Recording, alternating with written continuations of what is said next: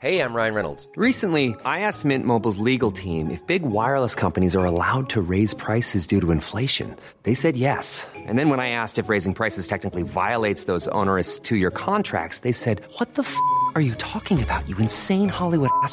So to recap, we're cutting the price of Mint Unlimited from $30 a month to just $15 a month. Give it a try at mintmobile.com/switch. $45 up front for 3 months plus taxes and fees. Promo rate for new customers for limited time. Unlimited more than 40 gigabytes per month. Slows full terms at mintmobile.com. Planning for your next trip? Elevate your travel style with Quince. Quince has all the jet-setting essentials you'll want for your next getaway, like European linen, premium luggage options, buttery soft Italian leather bags, and so much more. And is all priced at 50 to 80% less than similar brands. Plus, Quince only works with factories that use safe and ethical manufacturing practices. Pack your bags with high-quality essentials you'll be wearing for vacations to come with Quince. Go to quince.com/pack for free shipping and 365-day returns. A quick disclaimer before we get started. We recorded this before the big heat wave swallowed Britain up whole. So when Salvatore and myself, well, we have some good-hearted banter about how it never gets hot in Britain. That was before we all got burnt. I once asked a very old lady, "What did you do before air conditioning?" And she smiled regretfully and said, "We threw up a lot." Ahoy, ahoy, and welcome to Patented. It is a podcast all about the history of inventions, as I'm sure you know. Brought to you from History Hit, I'm your host, Dallas Campbell, and today, well, it's going to be really, really hot. It's going to hit 31 degrees, and so there are headlines, as ever, are screaming at me. Hotter than Los Angeles, hotter than Hawaii, hotter than wherever. But it's an appropriate day, I think, to be talking about this particular technology, which is truly, truly transformative, even though we do take it for granted, and that's air conditioning. It's something we have in the UK. It's not everywhere. We don't have it in every home in the UK for obvious reasons. But it has changed everything. It has shaped how we work. It has shaped what we eat. It has shaped where we live, particularly. I think this is a very fascinating point. So who do we have to thank for this invention? Where did air conditioning originally come from? How did Roman emperors, for example, keep cool? What does air conditioning have to do with summer Hollywood blockbusters? These are some of the interesting things I'm going to be discussing with my guest today, Salvatore Basile, who is the author of a very fine book called Cool: How Air Conditioning Changed Everything. And if you think changed everything is a little bit much, is a little bit hysterical, I absolutely agree with him. It is a truly transformative technology. It has changed how we live on planet Earth for all kinds of reasons, and it's a really, really fascinating story. So I look forward to your company for the next half an hour or so. Enjoy the episode.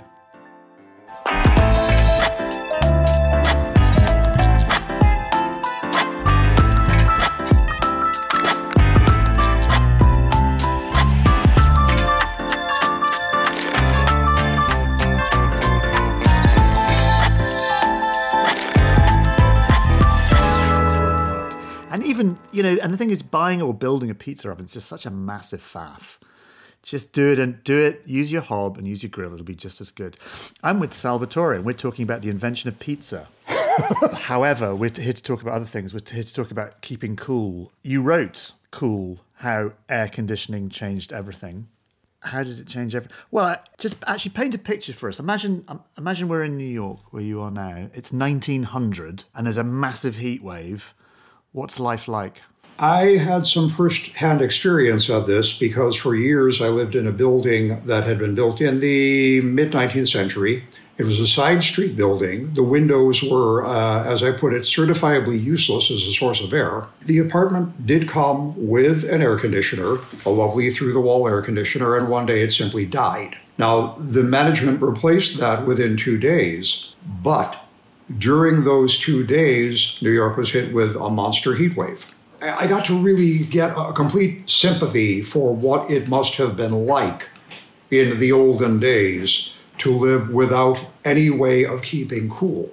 Now, I had an electric fan, which did precious little, but I thought if I didn't even have that, what would I have done? I probably would have spent the evening walking up and down my block and wishing I could possibly fall asleep somewhere, and that would have been impossible. I'd spray mist. We don't have air conditioning in the. Or we do have air conditioning in the UK, of course we do. But it's not like we don't have it in every home because we don't live in a particularly hot climate. And we do have heat waves. We just sort of spray ourselves with kind of mister spray. Oh, indeed. I checked the records. As it turns out, the U.S., roughly 90 to 91% of residents have at least one air conditioner. In the UK, 0.5%, 1/2% of people have an air conditioner. And to be honest, if I knew that 0.1%, I wouldn't want to know them because I'm like, an idiot would have. Do you know what I mean? We're a bit snobby about air conditioning here because it's a bit like, no. Well, you are located a lot farther north than we are. Crazy far north. You never really appreciate how far north. We're up past north. We're further north than Newfoundland, I think. Exactly. It's something crazy like that. Someone just pointed that out to me, that you're up there. And when I was writing Cool, I checked us out, New York. And New York City is roughly on the same latitude as Madrid. And New York gets really hot. It gets really hot. I've been in New York in the summer. It does get really, really hot. Actually, the thing is, when we think about air conditioning, we can be a little bit jokey about it, and it's comfortable and it's a bit of a luxury, but it's utterly transformative in terms of a technology, in terms of life on Earth, I would say, in terms of the fact that we can now build, we can live in places that you would not have been able to live in. Places like Las Vegas were little tiny towns, and now they're ridiculous, and Dubai presumably didn't exist. But let's just go back before the technology we're familiar with. What did people use to keep cool? Well, for the most part, they didn't keep cool. What they tried to do was ignore it. They were trained this way from birth, that God made hot weather and you should put up with it. But we're good at keeping ourselves warm. I mean, God, if we're cold, presumably God also made us cold. And we were quite good at building fires. We got that technology sorted pretty early. But I think that technology was completely understandable from millennia ago. Strike the flint, watch the flame grow. The idea of removing heat from your surroundings is very foreign to almost anyone. And people couldn't understand this. Hot weather was something that God gave you. They would quote the book of Amos, he who creates the wind. And that was the excuse for the fact that you just ignored it. So when anyone talked about it, they would talk about it with something like a sense of humor. But at the same time, newspapers were running daily columns, heat prostrations, heat deaths. And they would list all of these people who had died during the previous day. And on top of it, people dressed the same way they dressed in the winter, lots of clothing. Men were always in a coat and a tie and a vest. See, that's a mistake. That's got to be a mistake. Lesson 1, take your coat off if it's hot. Right, but a gentleman never did such a thing. And a lady was always in her 8 petticoats. And I once asked a very old lady, what did you do before air conditioning? And she smiled regretfully and said, we threw up a lot. There you go. But I seem to remember reading, I think, like the Romans or something. I'm thinking about the Roman hypercore system, which was a sort of underfloor heating thing that the Romans had.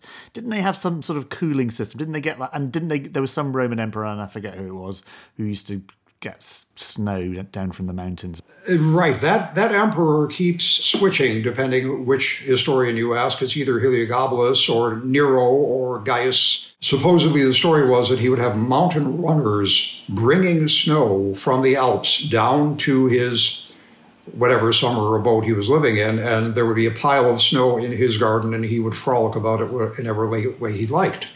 I used to have a neighbour who did that. I used to live in Los Angeles, up in the hills there, and we had a neighbour who had a nice Hollywood hill, and he used to, every Christmas time, he would get a lorry load of snow brought down from Big Bear, from the mountain up there on the west coast, and he would dump it in his front garden, and all the kids would come and play and build snowmen, and it was mad, yeah.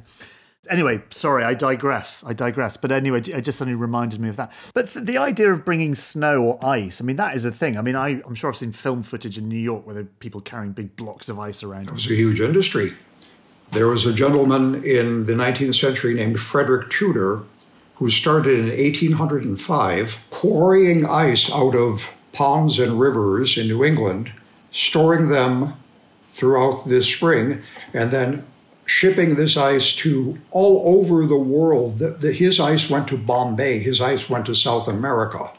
It was astonishing. There was ice that was considered so pure that it was sent to London, and it was the ice that Victoria preferred. How on earth did they ship it around the world without it melting? I mean, was it just so big that... They were gigantic blocks. They would quarry them, pack them in sawdust, put them in ship holds that were as well insulated as they could be, which was not terribly well. And they would just assume that 1/3 of the cargo would be melted by the time it arrived at its destination. Well, so Queen Victoria, what would you do with it? Would you just have a giant ice cube in your sitting room? Some people tried that. It didn't work terribly well. Most of the time, natural ice was used to cool a container containing a beverage. There were people who put that ice in their beverages, which was a mistake, because even in those days, it was common knowledge that this ice was quarried with the help of horses walking over the ice and dragging cutters. But horses did what they will do, and the only concession that was made was to wash off the ice with formaldehyde. These are giant blocks of ice. So what was the name of the ice chap who was doing this? Who was in charge of this? Frederick Tudor. Frederick Tudor. Were they not using those giant blocks to actually keep rooms and buildings cool as well as just keeping drinks cool? There were a few attempts at this. Yeah, some of them worked, most of them didn't. One of the most successful attempts was a theater in New York in 1880 called the Madison Square. The producer, the owner of that theater, was a gentleman named Steele MacKay, who was, in his way, something of a tinkerer and a Renaissance man. He designed for this theater an entire system of ventilation with little outlets underneath all of the seats in the parquet of the theater. He had a huge fan-driven intake of air from the roof, which would be blown over 2 to 4 tons of this ice every night and shunted into the theater. He was able to keep his theater at 70 degrees, which in those days was an astonishment. It made headlines, it got a lot of publicity. He got angry letters from people who were sure that they had caught colds watching one of his plays, and within a couple of years he was out of business. So that's air conditioner 1. Kind of, is it? Can we call that one air conditioner? Sort of. Version 1.0? Yeah. Gosh, and presumably something like tons and tons of ice and a giant fan, that's not going to catch on. You're not going to get that in every single... But actually, theatres is kind of where air conditioning first began proper, wasn't it? Yes. Flag that comment and let's move back to the real birth of what we would call real air conditioning, standard air conditioning. Yeah.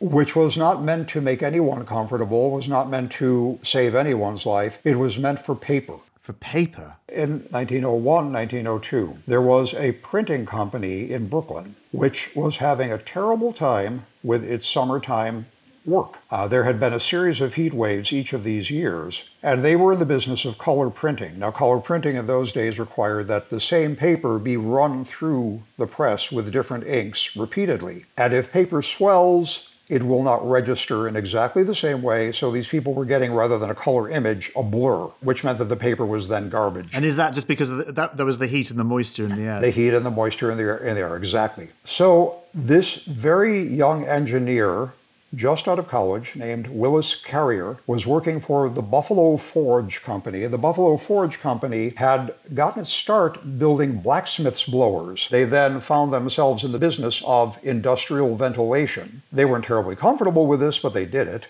And when this printing company came to Buffalo Forge asking for a solution to this humidity problem, they dumped it on Willis Carrier. So he started to research. He became fascinated, and bit by bit, he developed a system which was actually a knockoff of a very old system that dated back to the mid-19th century, which was what we would look at and call a modern compressor, a refrigeration compressor. Air would be sent through coils that were chilled with a refrigerant solution, and it turned out that if you were able to reduce the humidity of a space, you also reduce the temperature. So his invention was able to lower the humidity in this printing company, but then they found out that the employees were making a point of eating their lunch in this room. Can you take us through what the invention was? Like, what did it look like? So coils of tubes, like a sort of refrigeration unit. Exactly. There was an ancestor to this, called the air washer, where the air would be sent literally through fountains to draw out dirt and dust. Sometimes that would help literally dry the air. Willis Carrier was able to take this concept and fine-tune it to the point where he was able to control the temperature and the humidity of what was coming out of this machinery. This was the basis for what we now call air conditioning. And what kind of temperature did he manage to sort of get it down to? You say that people would have their lunch breaks there. At first, his system was not able to cool air terribly well, but he realized that he was onto something. He began to tinker, and within 5 to 10 years, he came up with an entire table of calculations and to have the machinery that would back them up. And he could fine-tune this to produce whatever temperature, whatever humidity he liked. Wow. This was a boon to industry because there were many different manufacturing processes that needed specific humidity, specific temperature. Soap had to be dry, manufactured in a dry atmosphere but not too dry. Pasta had to be manufactured in a really dry atmosphere. Chocolate could not be manufactured above a certain temperature. So very much an industrial idea first. Did he realize quite what an amazing bit of technology this was going to turn out to be, a kind of world-shattering, world-changing technology? When did it start to migrate from industry into things like keeping people cool? He knew it immediately, and apparently nobody else did. In his very first write-up for it, his advertising copy, he was saying that it could be used to cool public spaces. Absolutely no one bought into it. Comfort air conditioning took a while to get going, quite a while as a matter of fact, because there were very few people who wanted to spend the money and allocate the space. Air conditioning in those days took a huge amount of space. People did not want to devote this to a machine simply to cool the air. They figured, oh, well, it's only a couple of months a year, and they were betting against the weather. Carrier felt otherwise. One of the first major air conditioning installations that was installed for comfort was the New York Stock Exchange, which was moving into then new quarters. Carrier himself was not involved in this. There was another engineer who recommended that this be put in because the trading floor was a massive room, and it was something like 1 million cubic feet of space with gigantic windows, and everyone agreed that in summertime this would just broil the occupants. And because it was installed and because it worked, the day it opened, it made national headlines that here was a business office that was actually cooling its air for the comfort of its occupants. And that was, at that time, completely unheard of. Pretty much. Because, of course, if you were a businessman, you were a gentleman, and if you were a gentleman, you ignored hot weather, period, end of story. Was it a little bit frowned upon? Were they like, I don't know, did people look at this idea and go, what on earth are they doing, cooling the building in the stock exchange? How ridiculous. Or was it sort of celebrated, like, oh, eureka? You're in the UK, so you're closer to Victorians than I am, but I gather from my stuffier friends over here that weather was something you simply didn't acknowledge as being uncomfortable.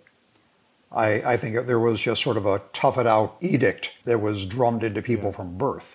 In this case, they said, oh, this will improve business productivity. And because it was improving business productivity, the businessmen were not keeling over, it was seen as a great benefit. I wonder if there's a way of looking back in history and looking at the New York Stock Exchange when the air conditioning came in, and did we see a rise in the stock market or a significant shift in productivity that we could attribute to things like air conditioning at the time? Because, I can't remember what the exact temperature of the optimum human behavior is. I think it's around 18, 19 degrees or something, where people become at their best. Depending who you ask, it's either considerably higher or considerably lower, which is ridiculous. Moving from business to pleasure, the real introduction of air conditioning into human lives, human comfort, came through the movies. Nickelodeons had been around since about the turn of the century, and they had always been filthy places because they were basically unventilated because they had to be completely shut off to light. So a Nickelodeon was where you went if you were feeling somewhat strong and didn't mind what you were breathing at the moment. And there were people who would pass out in Nickelodeons because the air was so thick. Consequently, during the summertime, when it became hot on top of the heat of bodies stacked up together, people just did not go. So by 1925, one Hollywood producer was sick of losing money during the summertime. It was actually considered the dead season. And he commissioned Carrier to install a very expensive system at his flagship theater in New York, the Rivoli. It opened on May 30th, 1925. Instantly, it was a sensation. It was such a sensation that box office receipts shot up $5,000 per week. That's in 1925 dollars. And this very expensive installation literally paid for itself in 3 months. So forget about how good the movie was. The summer blockbuster was born because Carrier had invented air conditioning and it got put into a New York cinema. So that's amazing. That's a lovely bit of history. In America, it was suddenly mandatory for a movie theater to have some sort of cooling. That spread to department stores. That spread to banks. It began to spread more because for the first time in human history, the average person had some place to go to escape from the heat that was dependably cool and affordable, simply for the price of a ticket. That was the start of us becoming an air-conditioned society. We'll be back after this short break. On Gone Medieval, History Hits Medieval podcast, we're here to spoil you with the big topics. Possibly one of the most important Anglo-Saxon discoveries since Sutton Hoo and the Staffordshire Hoard. And discover people you might never have heard of. Philip Augustus, genuinely, he was a genius. We explore cutting-edge research. I want to focus on the archaeology. It's a whole body of information and knowledge in its own right. And the big questions. There is discussion about whether women wore knickers. From everyday life to dynasty-shattering events. The key to conquest was cavalry and the short, extremely powerful bow the Mongols had. I'm Dr. Kat Jarman. And I'm Matt Lewis. Every Tuesday and Saturday, we'll explore some of the biggest stories, the greatest mysteries, and latest research. We'll travel the medieval world in search of the stories you haven't heard and get under the skin of the ones you do know. Subscribe to Gone Medieval from History Hit, wherever you get your podcasts.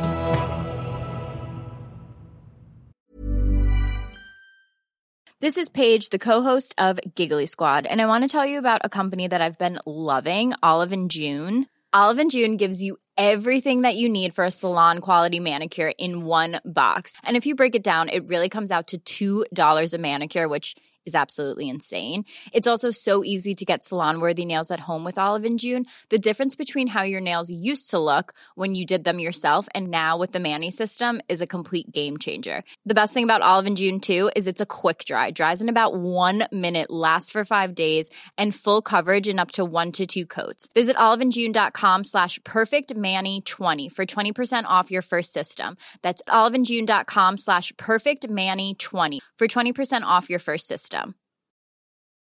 If you thought the only way to get a more defined jawline with natural-looking results was through surgery, think again. Juvederm Volux XC is a non-surgical injectable gel filler that improves moderate to severe loss of jawline definition and can help you achieve natural-looking results with little downtime. Even better, this improved definition lasts up to 1 year with optimal treatment. No maintenance required. Improve jawline definition for a smooth, sculpted look with Juvederm Volux XC. For important safety information and to find a licensed specialist, visit Juvederm.com. That's JUVEDERM.com. Not for people with severe allergic reactions, allergies to lidocaine, or the proteins used in Juvederm. Common side effects include injection site redness, swelling, pain, tenderness, firmness, lumps, bumps, bruising, discoloration, or itching. There's a risk of unintentional injection into a blood vessel, which can cause vision abnormalities, blindness, stroke, temporary scabs, or scarring. Talk to a licensed specialist to find out if it's right for you. There's never been a faster or easier way to start your weight loss journey than with PlushCare.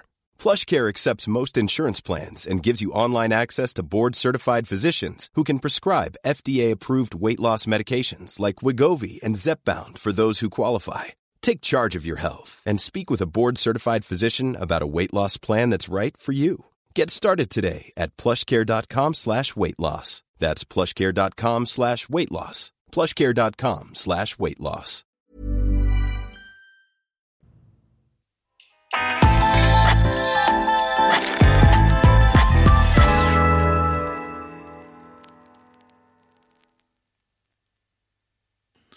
So we moved from industry, manufacturing, through to movie theatres, comfort, through to general comfort. When did, and we mentioned this at the beginning of the conversation, of it being a real transformative technology and has completely changed the demographics of how we live on Earth. Suddenly we can live in cities that wouldn't have existed 100 years ago. I'm thinking of places like Las Vegas, and I'm thinking of places like Dubai, places, people live in, and crikey, you could not live there without air conditioning. That is a very interesting point, because in the early 30s, large buildings began to be air conditioned, and by the late 40s, there were the steel and glass boxes that we all know and love in every town, everywhere, the downtown bank or whatever, which began to be built, steel, glass, windows that don't open because you don't need them because you have air conditioning, there it is. That's the ventilation system. That technology, that design could go any place. So it was starting in the 1950s that this spread all over the United States and all over the world. One case in point, Phoenix, Arizona, one of the hottest cities in the country, more 100-degree plus days than any place else just about. In 1950, had roughly 100,000 residents.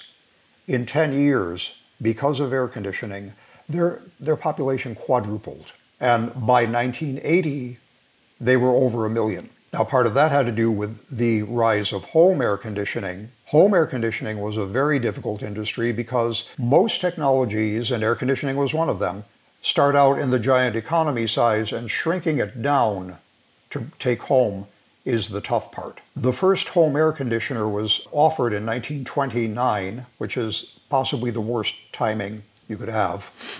Yeah, for obvious reasons. Yes, and at the time, this was actually 2 machines that had to be linked with piping, and the total weight was 600 pounds. It cost about as much as a car. They didn't do terribly well with this venture. And then there was the Depression, and the Depression killed air conditioning as a home item. Then there was World War II. After World War II, however, it began to pick up, and by the 1950s, when all of these office structures were coming, it was also suddenly affordable for the average person to have an air conditioner, and an air conditioner had turned into a great status symbol. You were buying it for the family's comfort, so it wasn't considered as flashy as a car, but it advertised itself every minute when you saw the metal posterior droning away outside of the building. Yeah, and also it does have that symbolic idea of like humans dominating nature. We are better than nature. We can change our environment. We can control our environment. We can go and live in deserts. Whatever the weather throws at us, it doesn't matter, because we are human and we are dominant. You've mentioned Dubai. Dubai is probably one of the best examples of that, or best or most extreme examples of that. It's a big status symbol, Dubai, the whole place. I spent a lot of time in Dubai, and, it's got the biggest building in the world for a reason.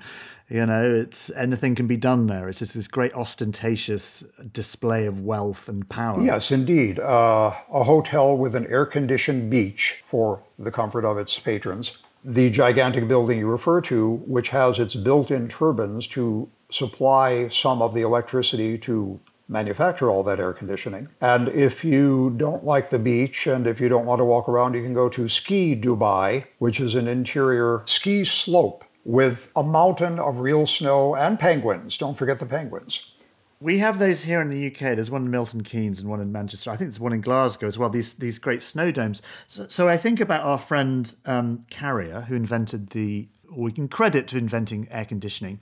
I wonder if he could imagine if we could pick him up from the past and stick him in Dubai in the desert and show him a ski slope in Dubai and go, look what you can do now. He might raise an eyebrow, because he is the man who invented the phrase manufactured weather.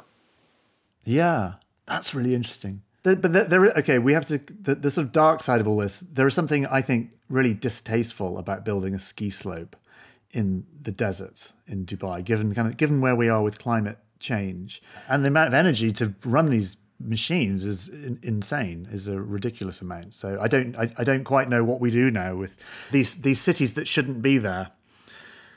We do seem to have painted ourselves into a bit of a corner.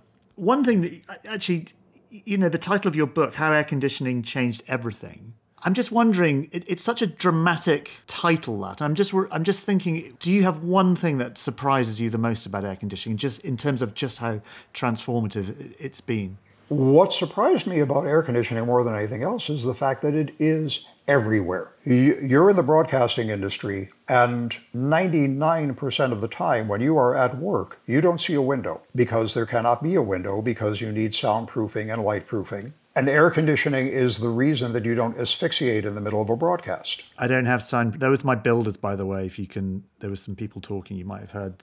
So I'm doing this in my sitting room, so yeah. But yes, point taken. If you go to a movie and you're comfortable, that's because of air conditioning. If you buy a candy bar in the summer, that's something that you could not do 50, 60 years ago. When I was a child, chocolate was pretty much not manufactured, and anything you bought was frozen. They called it a summertime treat. There's another writer who called it a sweetened bar of iron. If you're skiing in Dubai. If you're skiing in Dubai, or for that matter, Ski Dubai is located in a gigantic shopping mall. If you're going into the shopping mall and you're able to be comfortable there. If you're eating a dinner that is not salad because you actually have an appetite for it, you're undoubtedly in a restaurant that is air-conditioned. If you are taking an auto trip almost anywhere. In short, it's changed everything. It has changed everything. Yes, it has. It is amazing. Hey, listen, we're running out of time, but I wanted to say a huge thank you, Salvatore, for coming on and talking to this. It's one of those things of technology that we utterly take for granted.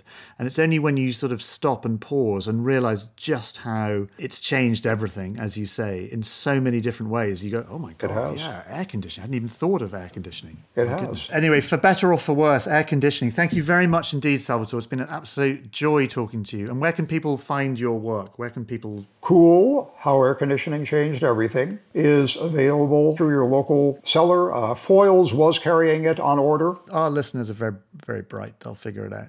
And they will as well, because it's a really fascinating story and an amazing bit of technology. And thank you for telling your story so beautifully. Thank you very much. And thanks for having me. Stay cool. Okay, that's it. I hope you're cool. I hope you're fanning yourself. I hope you've got the AC cranked up. Maybe not cranked up. You probably listened to this in the middle of the winter. Who knows? Anyway, thank you very much for listening. It's been lovely to have your company. And if you want to hear more from our guest today, his book, Cool, How Air Conditioning Changed Everything, is out. Don't forget, if you've enjoyed today's episode, please leave a rating and a review. Tell your friends. Next time, a completely different subject. I'm going to be talking about something that's made spending money much easier than ever. Is that a good thing? Is it a bad thing? It's the invention of contactless payment. Look forward to your company for that one. While I still have you, very briefly, if you fancy getting all of the History Hit podcast archive and new episodes ad-free, along with hundreds of history documentaries to watch, download our app across Apple App Store, Google Play, and smart TV platforms. Follow the link in the show notes or go to historyhit.com/subscribe. There is thousands of hours of history on there, including a documentary on science in the Middle Ages with Seb Falk, and also one with me talking about the secret history of the space race. As a patented listener, you get a special gift if you use the code PATENTED at the checkout. You get 50% off your first 3 months. That's PATENTED for 50% off your first 3 months. And if you're an Apple listener, you can subscribe for new ad-free podcast episodes within the Apple app.